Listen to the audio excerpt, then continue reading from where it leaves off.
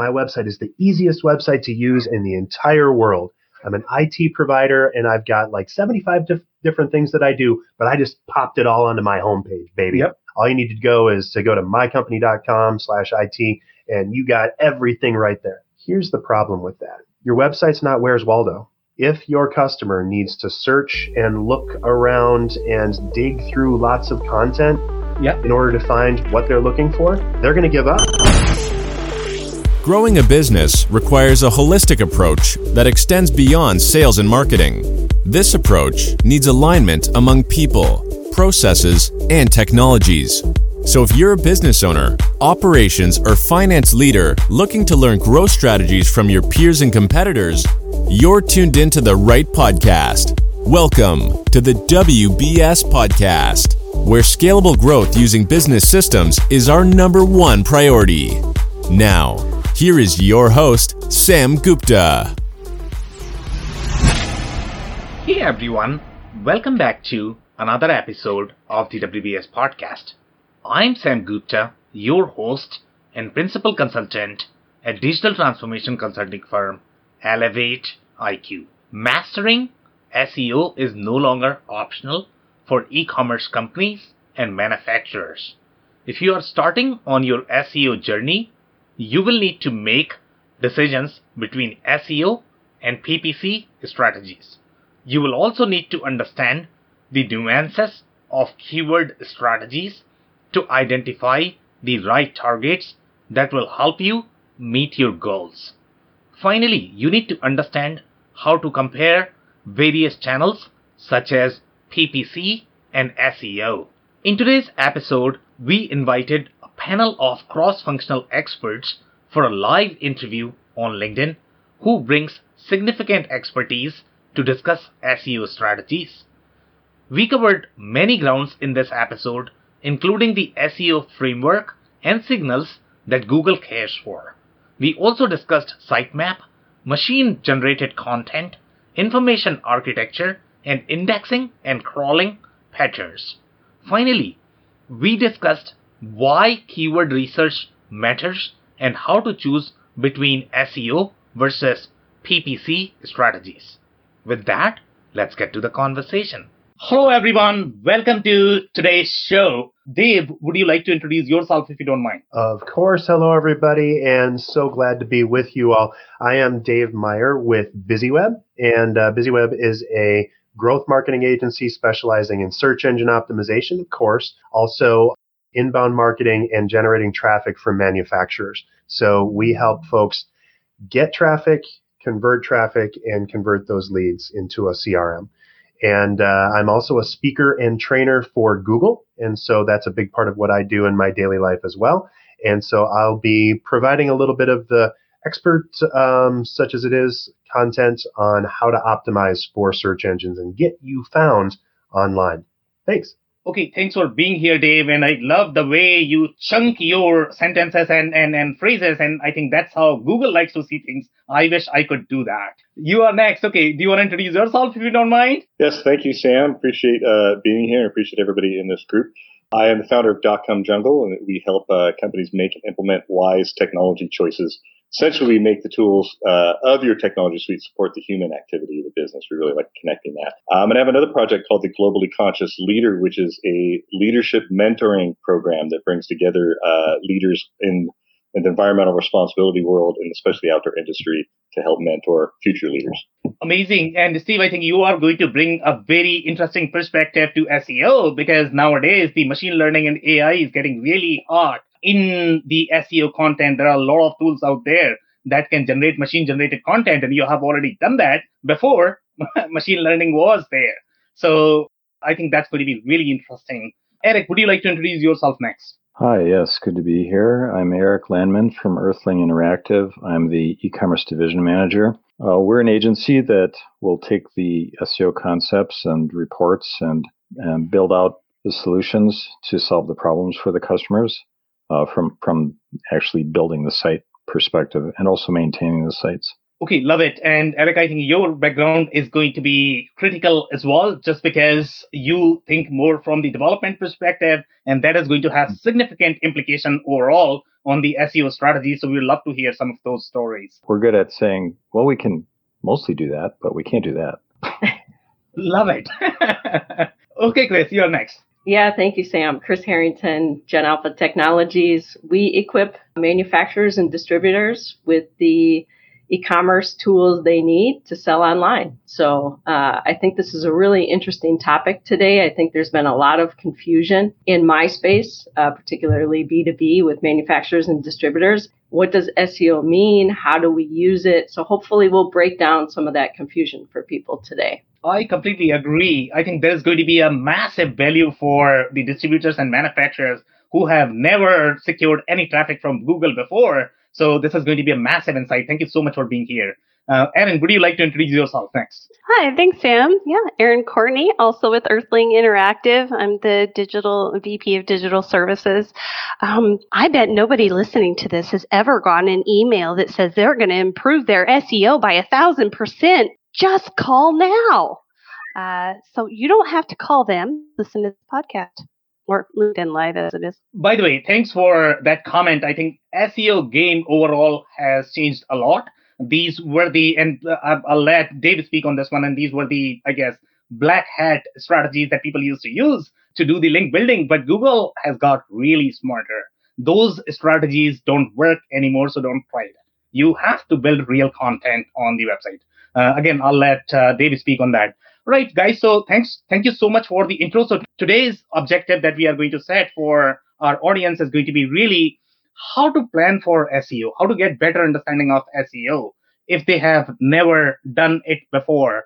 There are going to be things like strategies for keyword research, how to do the keyword research around brand planning, right? Then there's going to be link building. I don't know how many people are going to be familiar with this.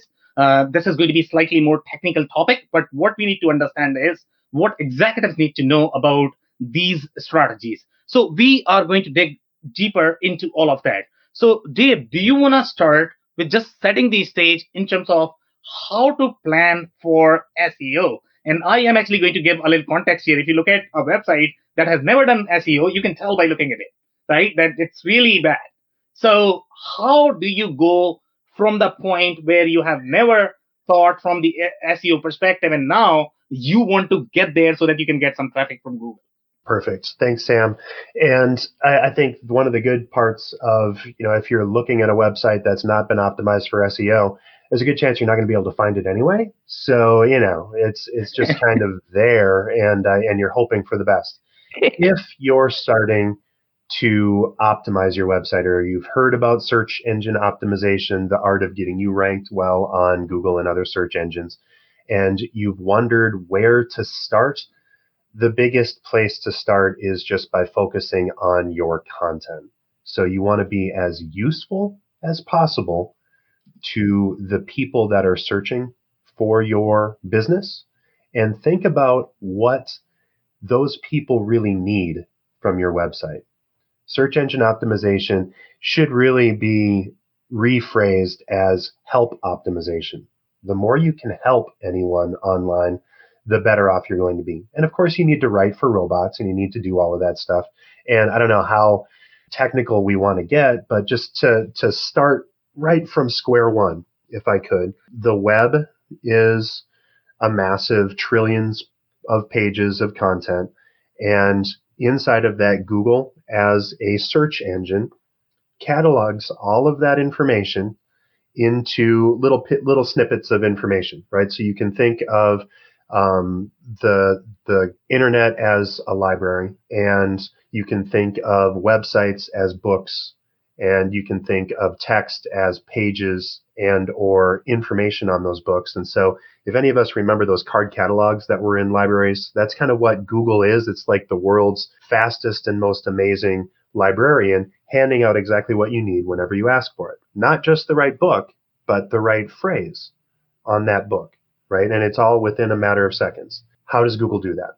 Well, it browses and it crawls every page with what's known as a search engine bot or spider. And it takes that information, puts it all in an index, and it ranks it by more than 200 signals that Google gets from its algorithm. So inside of this algorithm, there's 200 signals like freshness, how new a web page is. If you haven't updated your website in 5 years, not very fresh, kind of stinky, right? Yeah. And so Google's going to walk away from that. It's like, it's just not helpful. How prominent your information is, how much content you have on your website that matches a particular search query, and the authority of your page or how many other pages link to your website, as well as how trustable your content is. So there's all kinds of stuff that goes into the algorithm and ranking on Google and other search engines. But that's basically it. People ask me all the time, what is search engine optimization and how do I rank better? Yeah. My one sentence answer is be as useful as possible to the people that are looking for you before they know your name. So what are the things that they're going to type for, right? If you're Steve at .com Jungle, right? And you're looking for marketing. And if you're Eric and Aaron at Earthling and you're connecting and building e-commerce websites. Chris, as you're looking for e-commerce for manufacturing, what are those things that are in there? Or Sam with ERP, right? For Elevate IQ. What are the things that people are searching for and making sure that you have the kinds of content that match that? Google's playing matchmaker.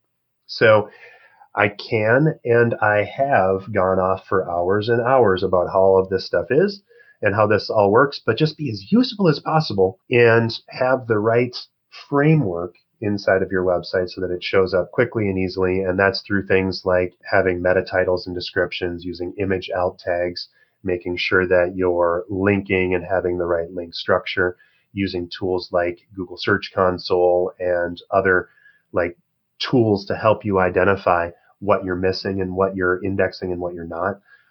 But that's a lot.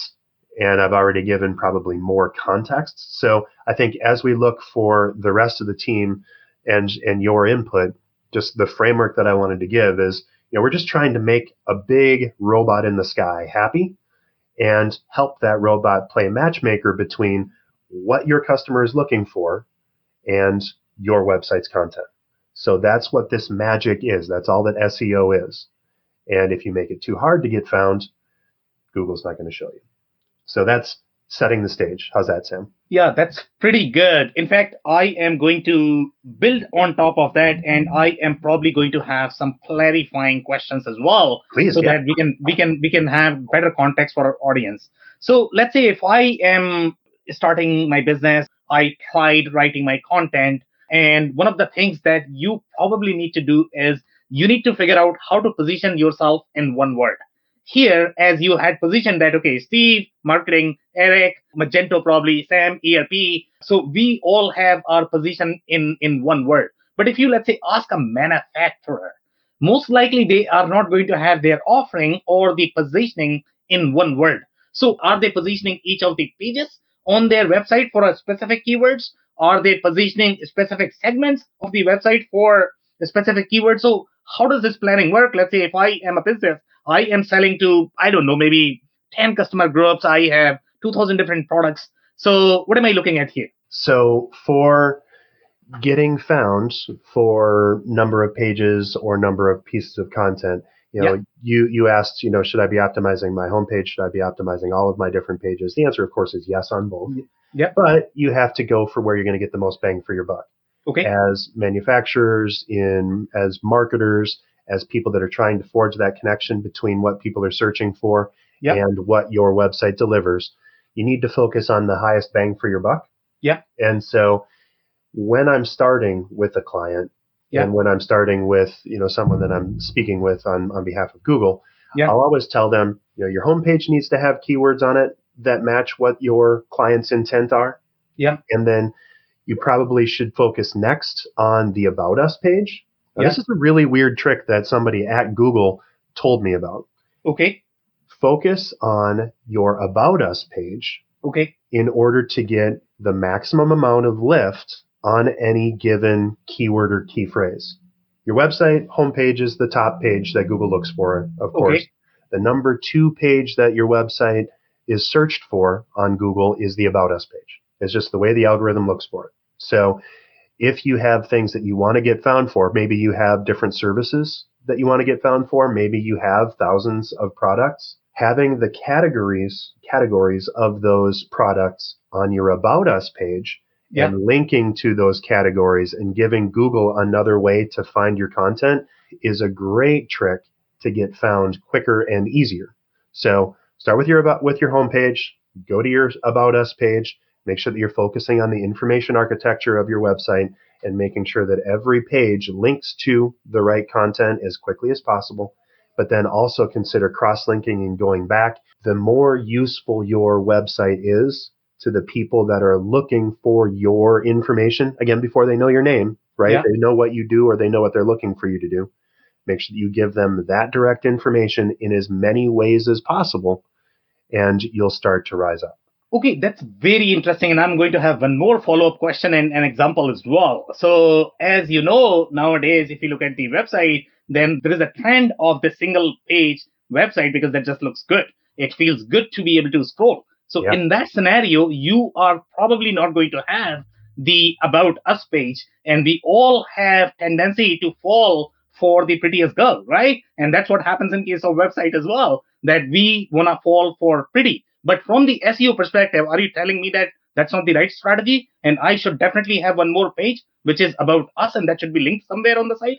Great example of this, Sam, is someone that came to me and they were looking to optimize their website. And they're like, you know what? My website is the easiest website to use in the entire world. I'm an IT provider and I've got like 75 different things that I do, but I just popped it all onto my homepage, baby. Yep. All you need to go is to go to mycompany.com/IT and you got everything right there. Here's the problem with that. Your website's not Where's Waldo. If your customer needs to search and look around and dig through lots of content in order to find what they're looking for, they're going to give up and they're not going to complete anything. Yep. So you won't know that your website completed anything because there's nothing for them to click if you only have a one-page website. And you're just not going to have enough heft of content on your website if it's all just puked all over the page.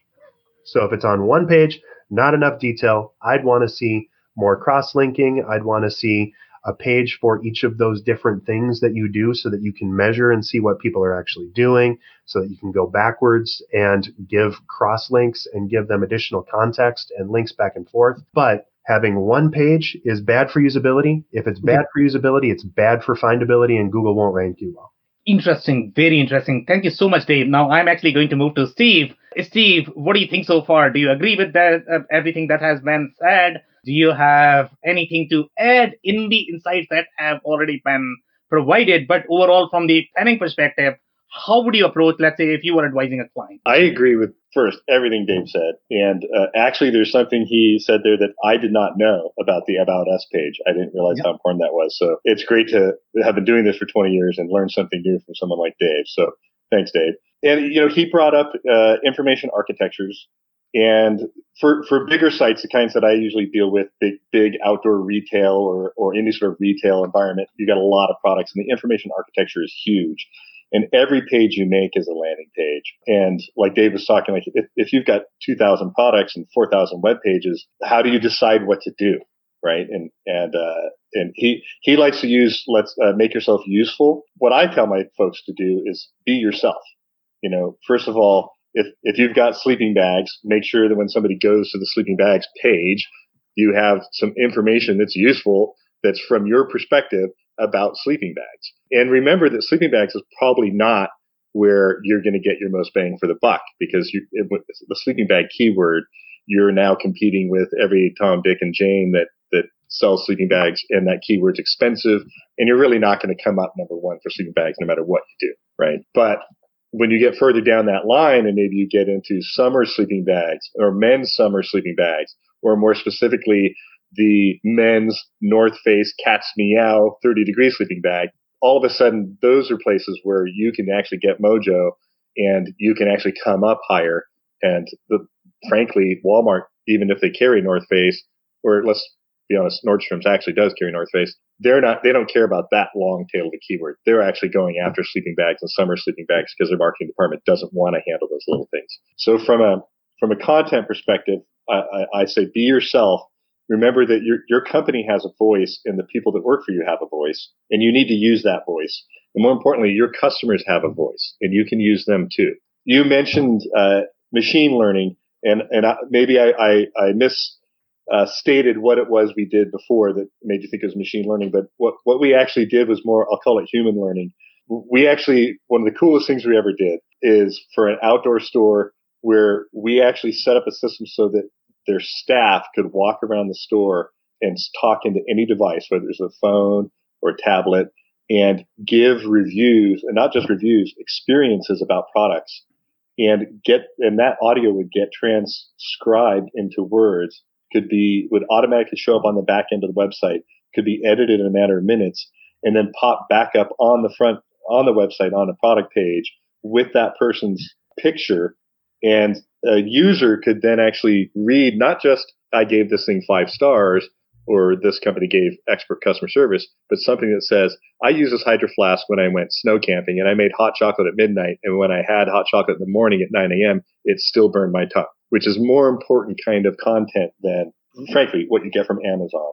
And it's more like what you get inside a store. So that was a way for us to say to people, what is it that you do that's different? And how are we going to implement that in a human design-centered way onto the website? And more importantly, how are we going to make it useful on the back end so that people aren't having to sit down and get writer's block and basically write stuff that's not that interesting? That's super cool. I love that really idea. Cool. Yeah, that's really neat. Yeah. They actually had a customer up in the mountains record an audio file and say, like, I'm actually wearing my La Sportiva X4s and I'm at the end of a 17-mile day hike and my feet feel like pillows, and they texted it to them.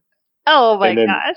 They just changed the file name to the SKU, put it through the system, and like 8 minutes later, that text was on the website, on that product page with that customer's picture. Very great. That's cool. Now that's being useful to your visitors. That's very useful. Yeah, that's amazing. And I think even though you had done this more from the human learning perspective, the machine learning trends are similar. They are trying to do similar things because, especially when you look at the product pages, the majority of the content that you are going to have on those product pages is probably going to be similar. So you can do the query replace on these pages and you can probably auto-generate those. But now I don't know how Google is going to react on these pages in the long term, because if everybody tries to do that, it just overload of information, in my opinion.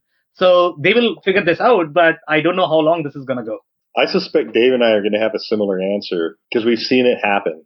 In the product industry, CPG, consumer product goods, the first thing everybody did is they said, hey, Patagonia, can you write me a description for the R1 hoodie? And they said, well, just get it off our website. And then everybody copied and pasted it and said, great, our website has content on it. Google said, yeah, no, it doesn't. Patagonia had that on there 2 years ago. Yep. So we're putting you in the supplemental index, which is a really polite way of saying trash can, right?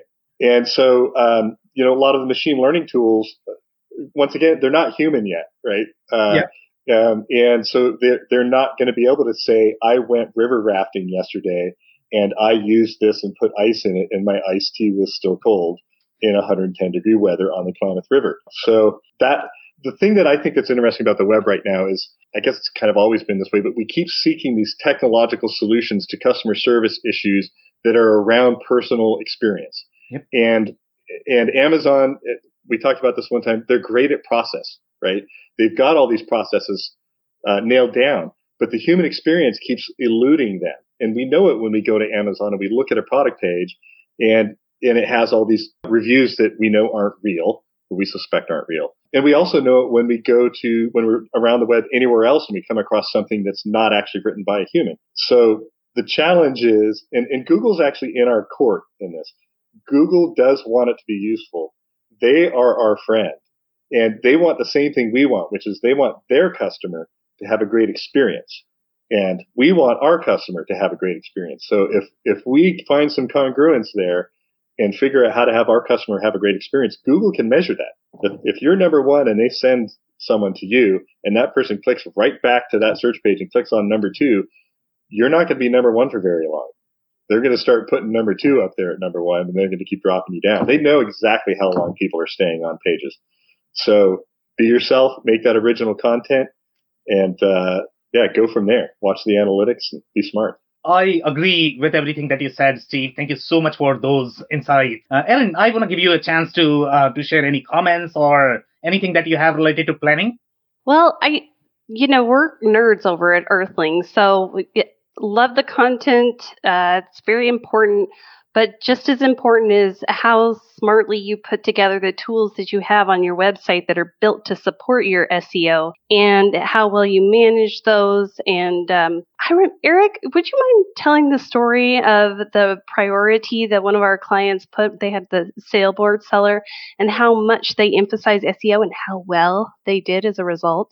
I think you know the details better than I do. Sure. It's a retail company selling sailboards direct to consumers, and he wanted to be number one for a lot of sailboard categories. Kind of an ambitious goal. He didn't really care too much about the design or what it looked like so much, but he was more concerned with the construction of it and the not losing any SEO value when the site was rebuilt in a different platform. So we used a similar platform, just an upgraded version, and were able to retain the SEO value. Now we're focusing on page speed. So the theme itself can have a lot of things you can do from a coding and styling perspective to speed it up. So we use certain tools like page speed, which was mentioned, and also GTmetrix to measure how fast a site is and the various kind of buckets of things that Google looks at without getting into all the TLAs, three-letter acronyms. They look at things like how fast the page loads, the first interaction that a user can do, like when it starts to come up, can they click on something? Can they type in a box? And then they look at if the page loads and does it then reload? Does it jiggle around? Are you waiting for something to load and it gets all kind of jacked around? The user goes, well, they don't like, Google doesn't like that because users don't like that. So now we're focusing on that, and it's an interesting set of tasks for a developer to do because this doesn't happen out of the box. Even the so-called platforms that are really so-called great at this, they actually really aren't that great.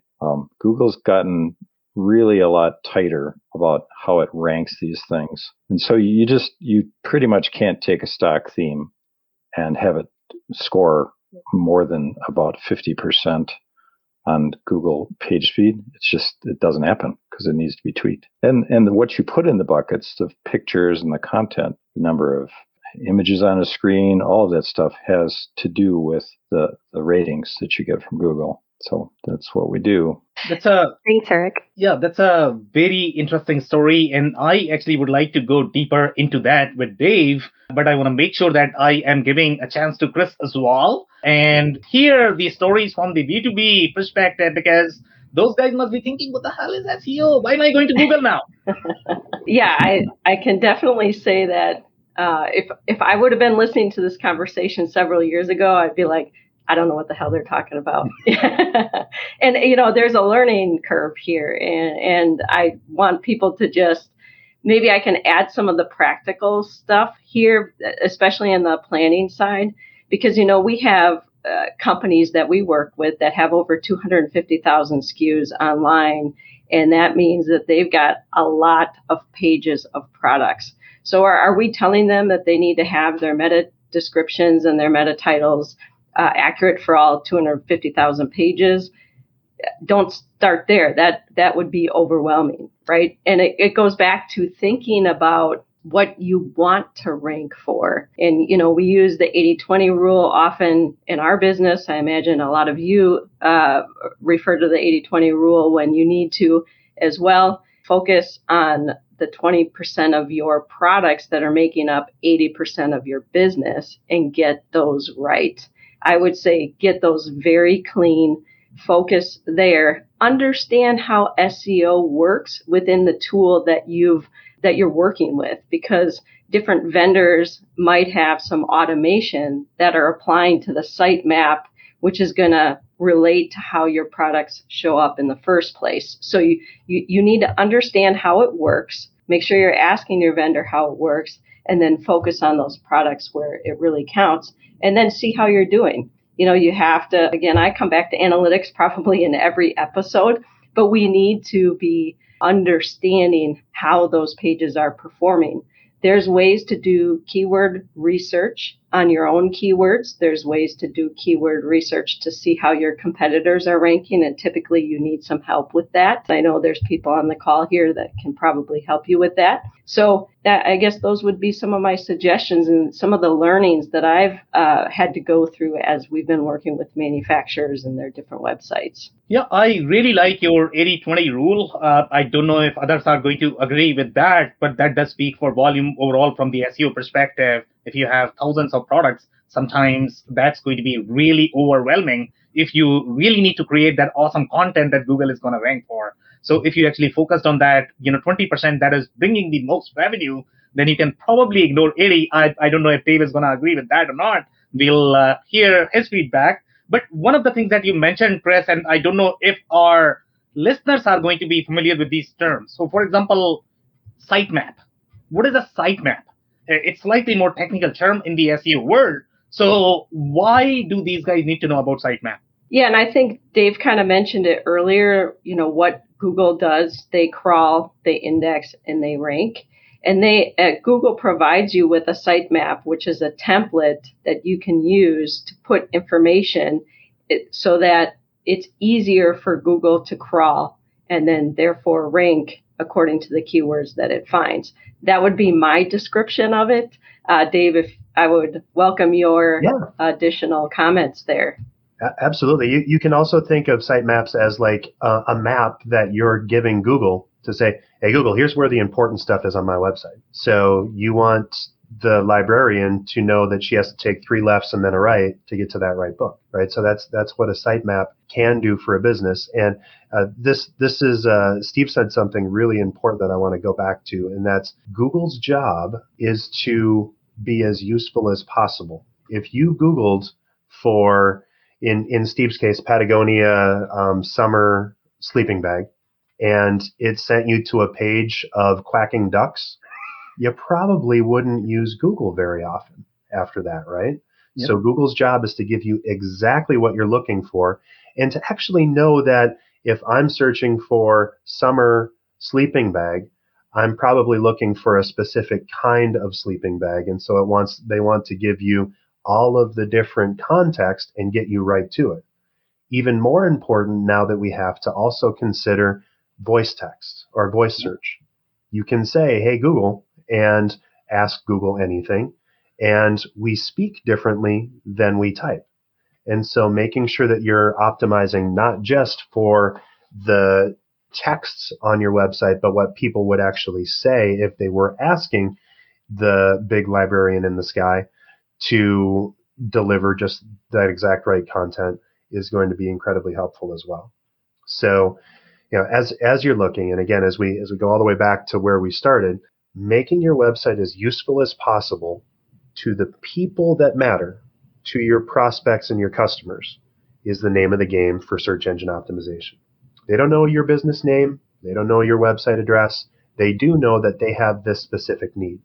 And so you need to optimize for that keyword, that key phrase, and make sure that all of those different key phrases are exactly on point and that you're doing it in the right way so that it shows up correctly in Google search results. As we look at large e-commerce sites, and especially as you look at the manufacturing side where there's thousands and tens of thousands, we've had on this event, we've had chats about how all of these different things work and SKUs and products and all that. That's something that manufacturing has in spades that some direct to consumer businesses, or certainly B2B services, don't have access to, right? So we have so much content available that you really do have a huge leg up in findability in Google, because you have a lot of that available text, that yummy, tasty stuff that Google likes to chew up and spit out, right? So the more content that you have, the better you are,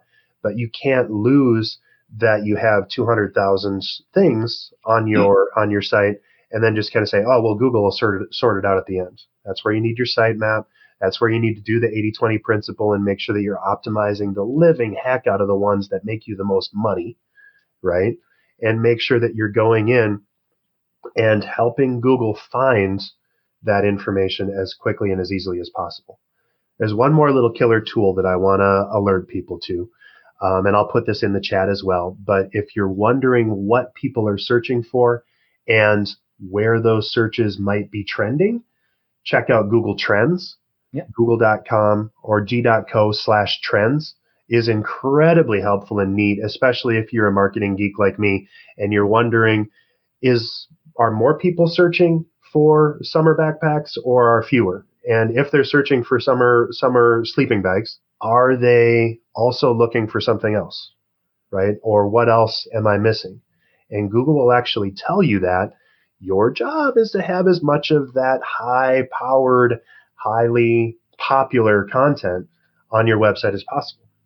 And it still needs to be relevant to your search. If you just found out that, okay, everybody's talking about Jennifer Aniston right now or whatever, putting a post or a page on your website about Jennifer Aniston, if you're a B2B manufacturer talking about a specific kind of widget, is not going to help you. But focusing in on all of the other things that people that are searching for your product might also be looking for, if they're looking for you but don't know you yet, is where the name of the game is. So you want to be as relevant as possible and as useful and as helpful and as possible for Google and therefore for your users. And it's a virtuous circle if you're doing it right? You get ranked higher, you get more traffic, and then Google ranks you higher again, right?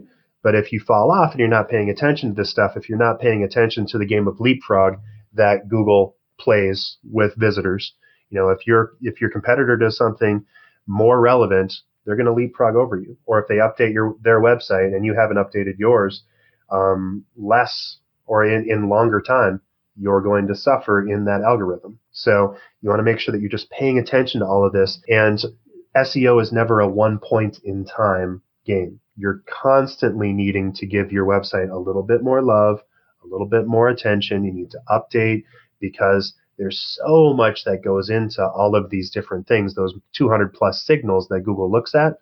And if you're not paying attention to those and just giving them a little care and feeding, you don't have to boil the ocean every time, but you do need to improve the usability and the helpfulness of your website regularly in order to stay ahead of the game.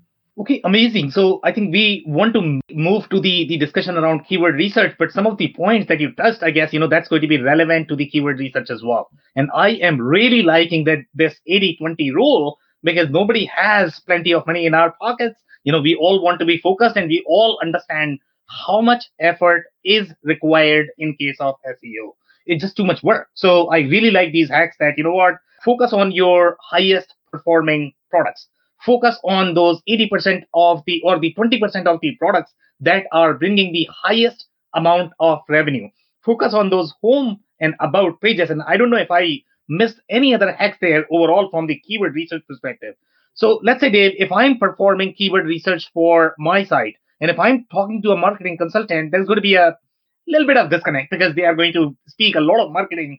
I, as the executive, is probably not going to have as much background. And I need to probably blindly trust a lot of people because I just don't have enough information to be able to identify, who's right and who's not. So how do you perform keyword research considering that 20% in mind? Because I don't have $1 million in my bank account. Well, and if you did, you should talk to one of us first, right? So that's the big I agree. Point. Yeah. For keyword research and for looking at it, I mean, of course, using Google Search Console and reviewing where your keywords are performing. I like a tool called SEMrush, semrush.com. You can just plug your website in and it'll give you all kinds of things and show you what the errors are on your website and kind of what the big owies are that you should look at. You kind of have to think of search engine also as like an ER doc and triage your website. If you got a ton of broken links on your website or your website has no index, no follow on it, which is what a lot of web designers do when they're developing a website. If you forget to turn off that, hey, Google, we're closed sign hanging on the front of your website, Google's not going to search your website, and you would be shocked. Actually, nobody on this call would be shocked, but a lot of business owners are shocked at how many times people just tell Google, hey, don't bother coming by, right? So, looking at and triaging where the biggest problems are with your search engine optimization is a great place to start. So looking for tips on Google keywords and keyword research, there's the Keyword Planner tool that you can use through Google Ads. And if you just Google Keyword Planner tool, that's the best way to get to it.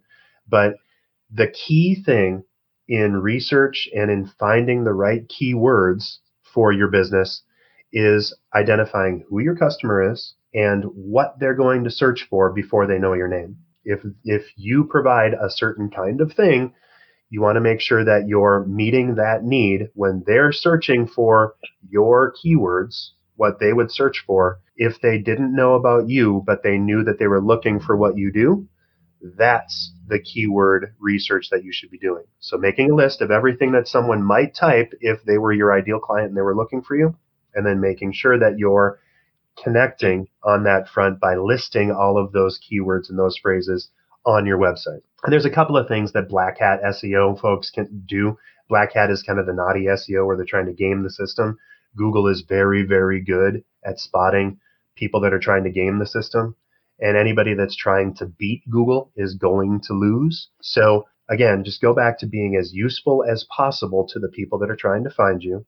You don't want to stuff keywords. The general rule of thumb is don't include as in a general piece of content your keyword more than 5.5% per weight. So if you have 300 words on a given page, having 200 words worth of content that are that keyword is going to wind up being flagged for keyword stuffing, and Google's going to say they're trying to game the system, right? It's the obnoxious guy on the corner that's just shouting the same thing over and over and over again. Google's not going to rank you well for that. If, however, you have useful content and you list it and you link back and forth to all kinds of other places, you look like the person that everybody needs to go to. If they're the ones, or if they're looking for that particular solution, that's when you're going to start seeing better results. So I know I'm tap dancing around a little bit, but keyword research, know thyself, and make sure that you have the right content on your website to meet the needs of your users. And then the rest kind of takes care of itself. I mean, there's all kinds of tactical things that you should do. And I don't like getting into that stuff because it tends to make people's heads spin pretty quickly.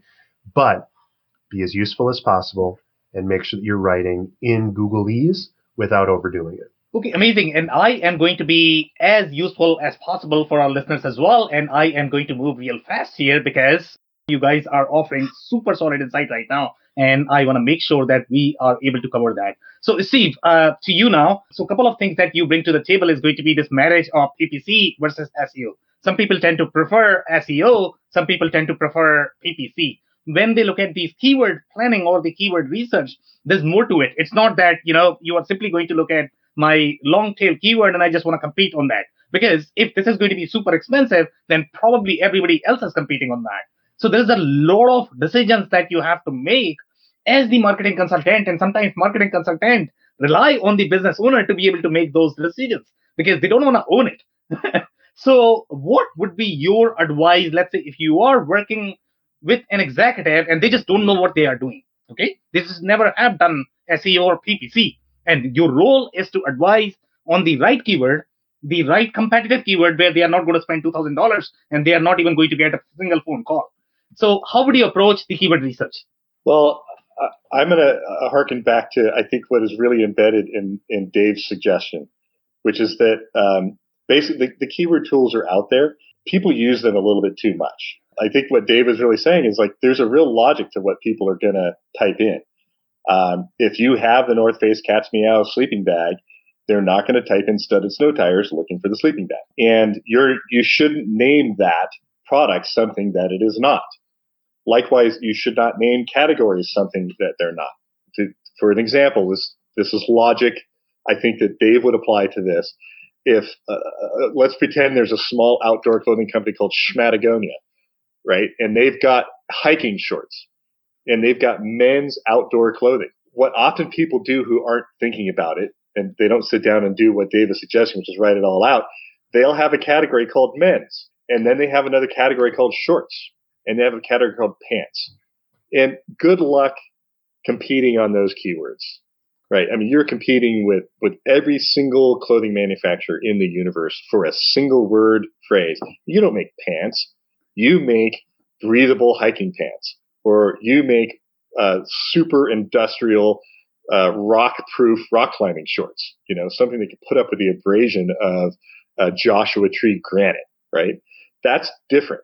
So you need to name things what they actually are. And the categories are often the place where people don't do that. They say, oh, we have men's, we have women's. We call it men's and women's. That's not the right way to go. And a keyword planning tool is not going to tell you whether to do that or not. So, but if you sit down and you had anybody tell you, whether it's Eric, Chris, Dave, I, or you, Sam, just actually name them what they are, they'd go through and go, oh, okay, that makes sense, right? Now, as far as the connection between PPC and SEO, is that sometimes SEO, well, both of them can be self-fulfilling prophecies, because obviously if you buy a keyword in paid advertising, you're going to get that keyword most of the time. There are some times when you don't, but mostly you do. I mean, Google's pretty smart.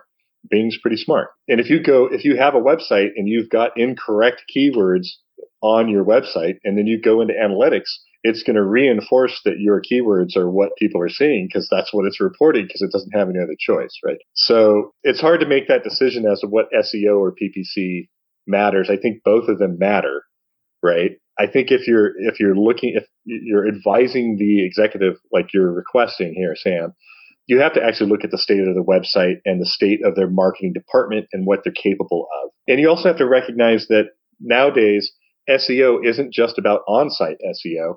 There's also extra site SEO.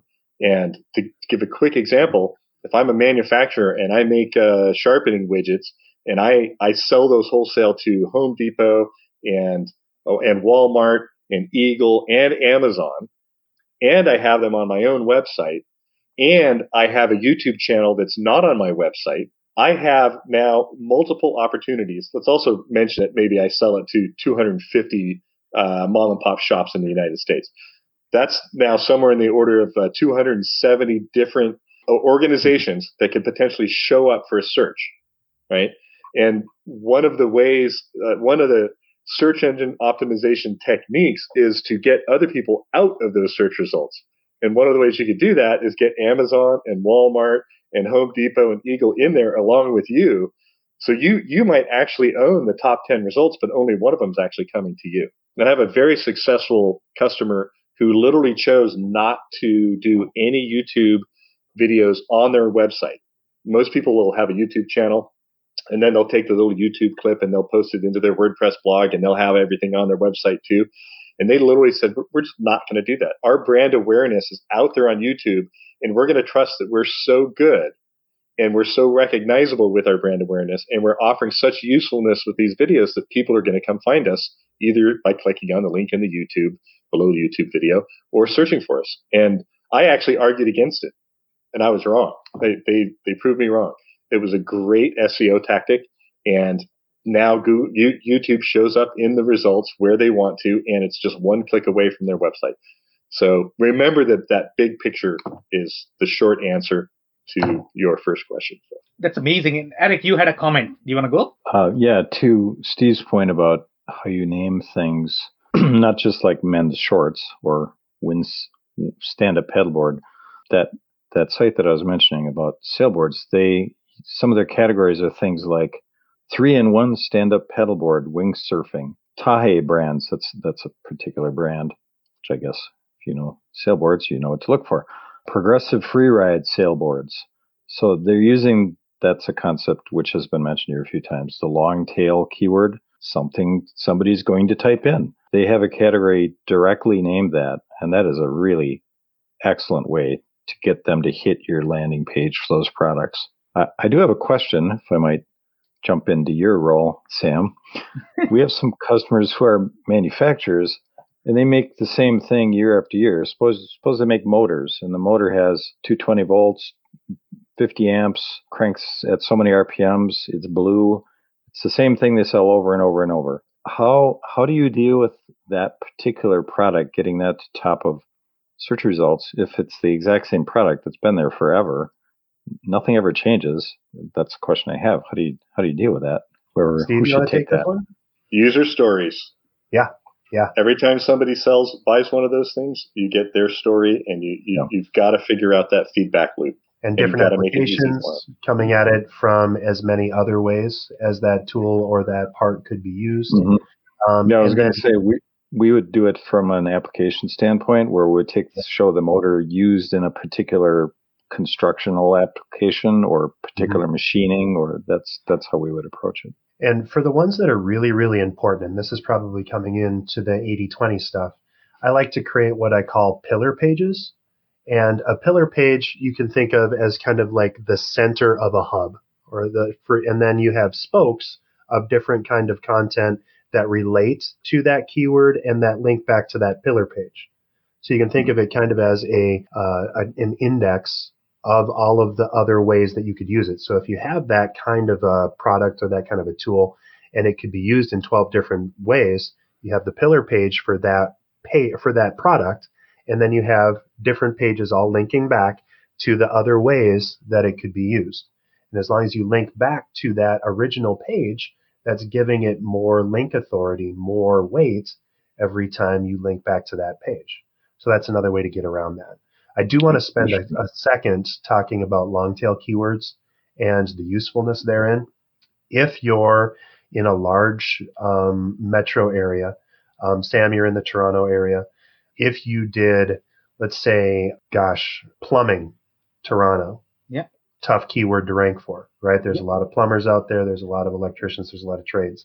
If, however, you did faucet repair for gardens, that's a much more specific application, a much more specific keyword, and much, much easier to rank. So you kind of have to focus on how you can get found by being more specific. The double benefit of long tail keywords is that not only are they easier to rank well for, but they tend to convert much higher because they're much closer to the actual intent. If I'm just searching for Toronto plumbing, there's a lot of different stuff that shows up, right? But if I'm searching, if I have a fairy garden in my backyard and I'm trying to activate a rain spigot or something like that, I'm just pulling this completely out of my head. I don't know what I'm talking about.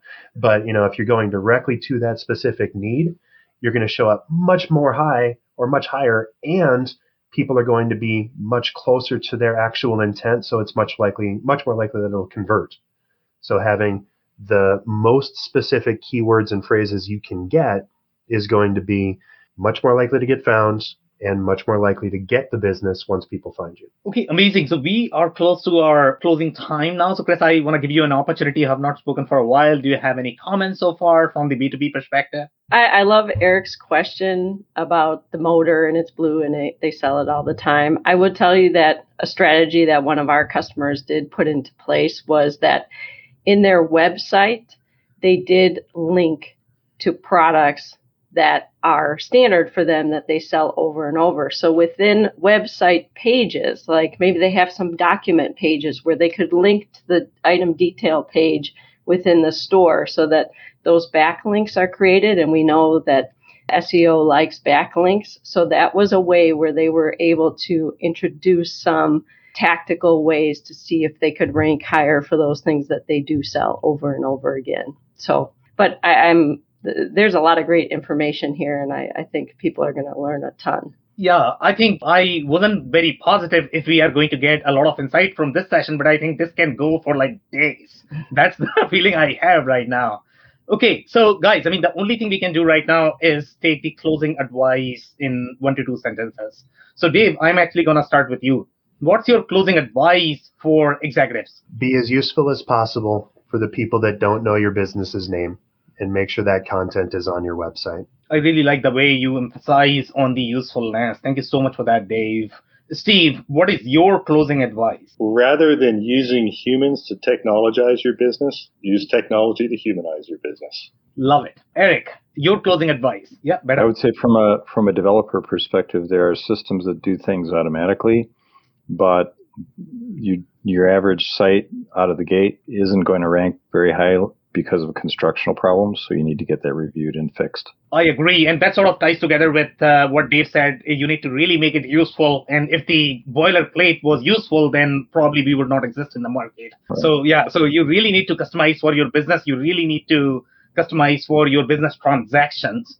Chris, what is your closing advice? I would say to the audience that we really work with, stop doing nothing. We have a lot of companies that are doing nothing. And that's not the right strategy either, right? So if you want to establish authority, identify the products that you should be establishing that authority with, and then make yourself useful with those products. So that's what I would just build on top of what everybody else has said here. I completely agree. If you are going to completely ignore, it's almost like comparing the SEO presence or Google presence to a physical store. The way Steve likes to emphasize, and Kurt Anderson likes to emphasize that as well. And if you don't have that physical presence, anybody can move you out from the market. So you have to have that presence in terms of SEO, even if it is going to be a tiny mini store in the Google's world. On that note, guys, I really want to thank you for your time. This was the SEO conversation. If you are joining for the first time, we meet every week on Wednesday at 4:30 p.m. and we cover one topic. We bring you super compelling experts that share their insights. And as you can tell from today's conversation, that it is super compelling. So don't forget to join next week. On that note, thank you again, everyone. Thank you. Bye-bye. See ya. I cannot thank our guests enough for coming on the show, for sharing their knowledge and journey. I always pick up learnings from our guests, and hopefully you learned something new today. If you want to learn more about Eric Landman or Aaron Courtney, head over to earthlinginteractive.com. It's EARTHLINGINTERACTIVE.com. If you want to learn more about Chris Harrington, head over to GenAlpha.com. It's GenAlpha.com. If you want to learn more about Dave Meyer, head over to BusyWeb.com. It's BIZZYWEB.com. If you want to learn more about Steve Rice, head over to .comjungle.com. It's DOTCOMJUNGLE.com. Links and more information will also be available in the show notes. If anything in this podcast resonated with you and your business, you might want to check other related episodes, including the interview with Steve Rice, who discusses why congruence is the most important factor to optimize product category, architecture, navigation, user experience, customer journey, and campaign design. Also the interview with Jeff White, who discusses why it is so important to identify the ideal customer profile for your offerings to streamline your growth.